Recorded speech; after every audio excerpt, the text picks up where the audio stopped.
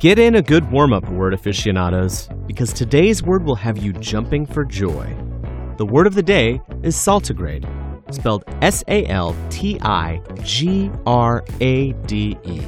Saltigrade is an adjective that means moving by leaping, though it is most often found in reference to a family of jumping spiders.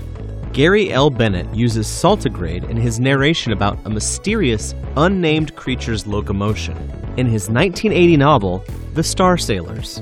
It paused momentarily for one final examination of its surroundings. It felt no signals and sensed no activity within its range of perception. It felt secure in moving. It moved its saltigrade legs slowly at first, being very alert to possible detection. It was fully aware of each movement of its legs. It had the flexibility to move easily over the jagged landscape, and it could balance its entire body on any leg. Despite its first 4 letters, saltigrade has no connection to salt or any other condiment. It derives from the Latin verb meaning to jump, the same source as that of the ballet term sauter, a leap.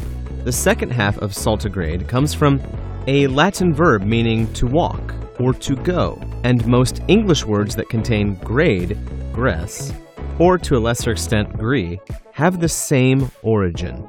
Centigrade, also known as Celsius, is a temperature scale containing 100 steps or degrees. An ingress is a fancy term for an entrance, just as an egress refers to an exit, while the Latin roots of congress and progress literally translate to step together and to step forward, respectively.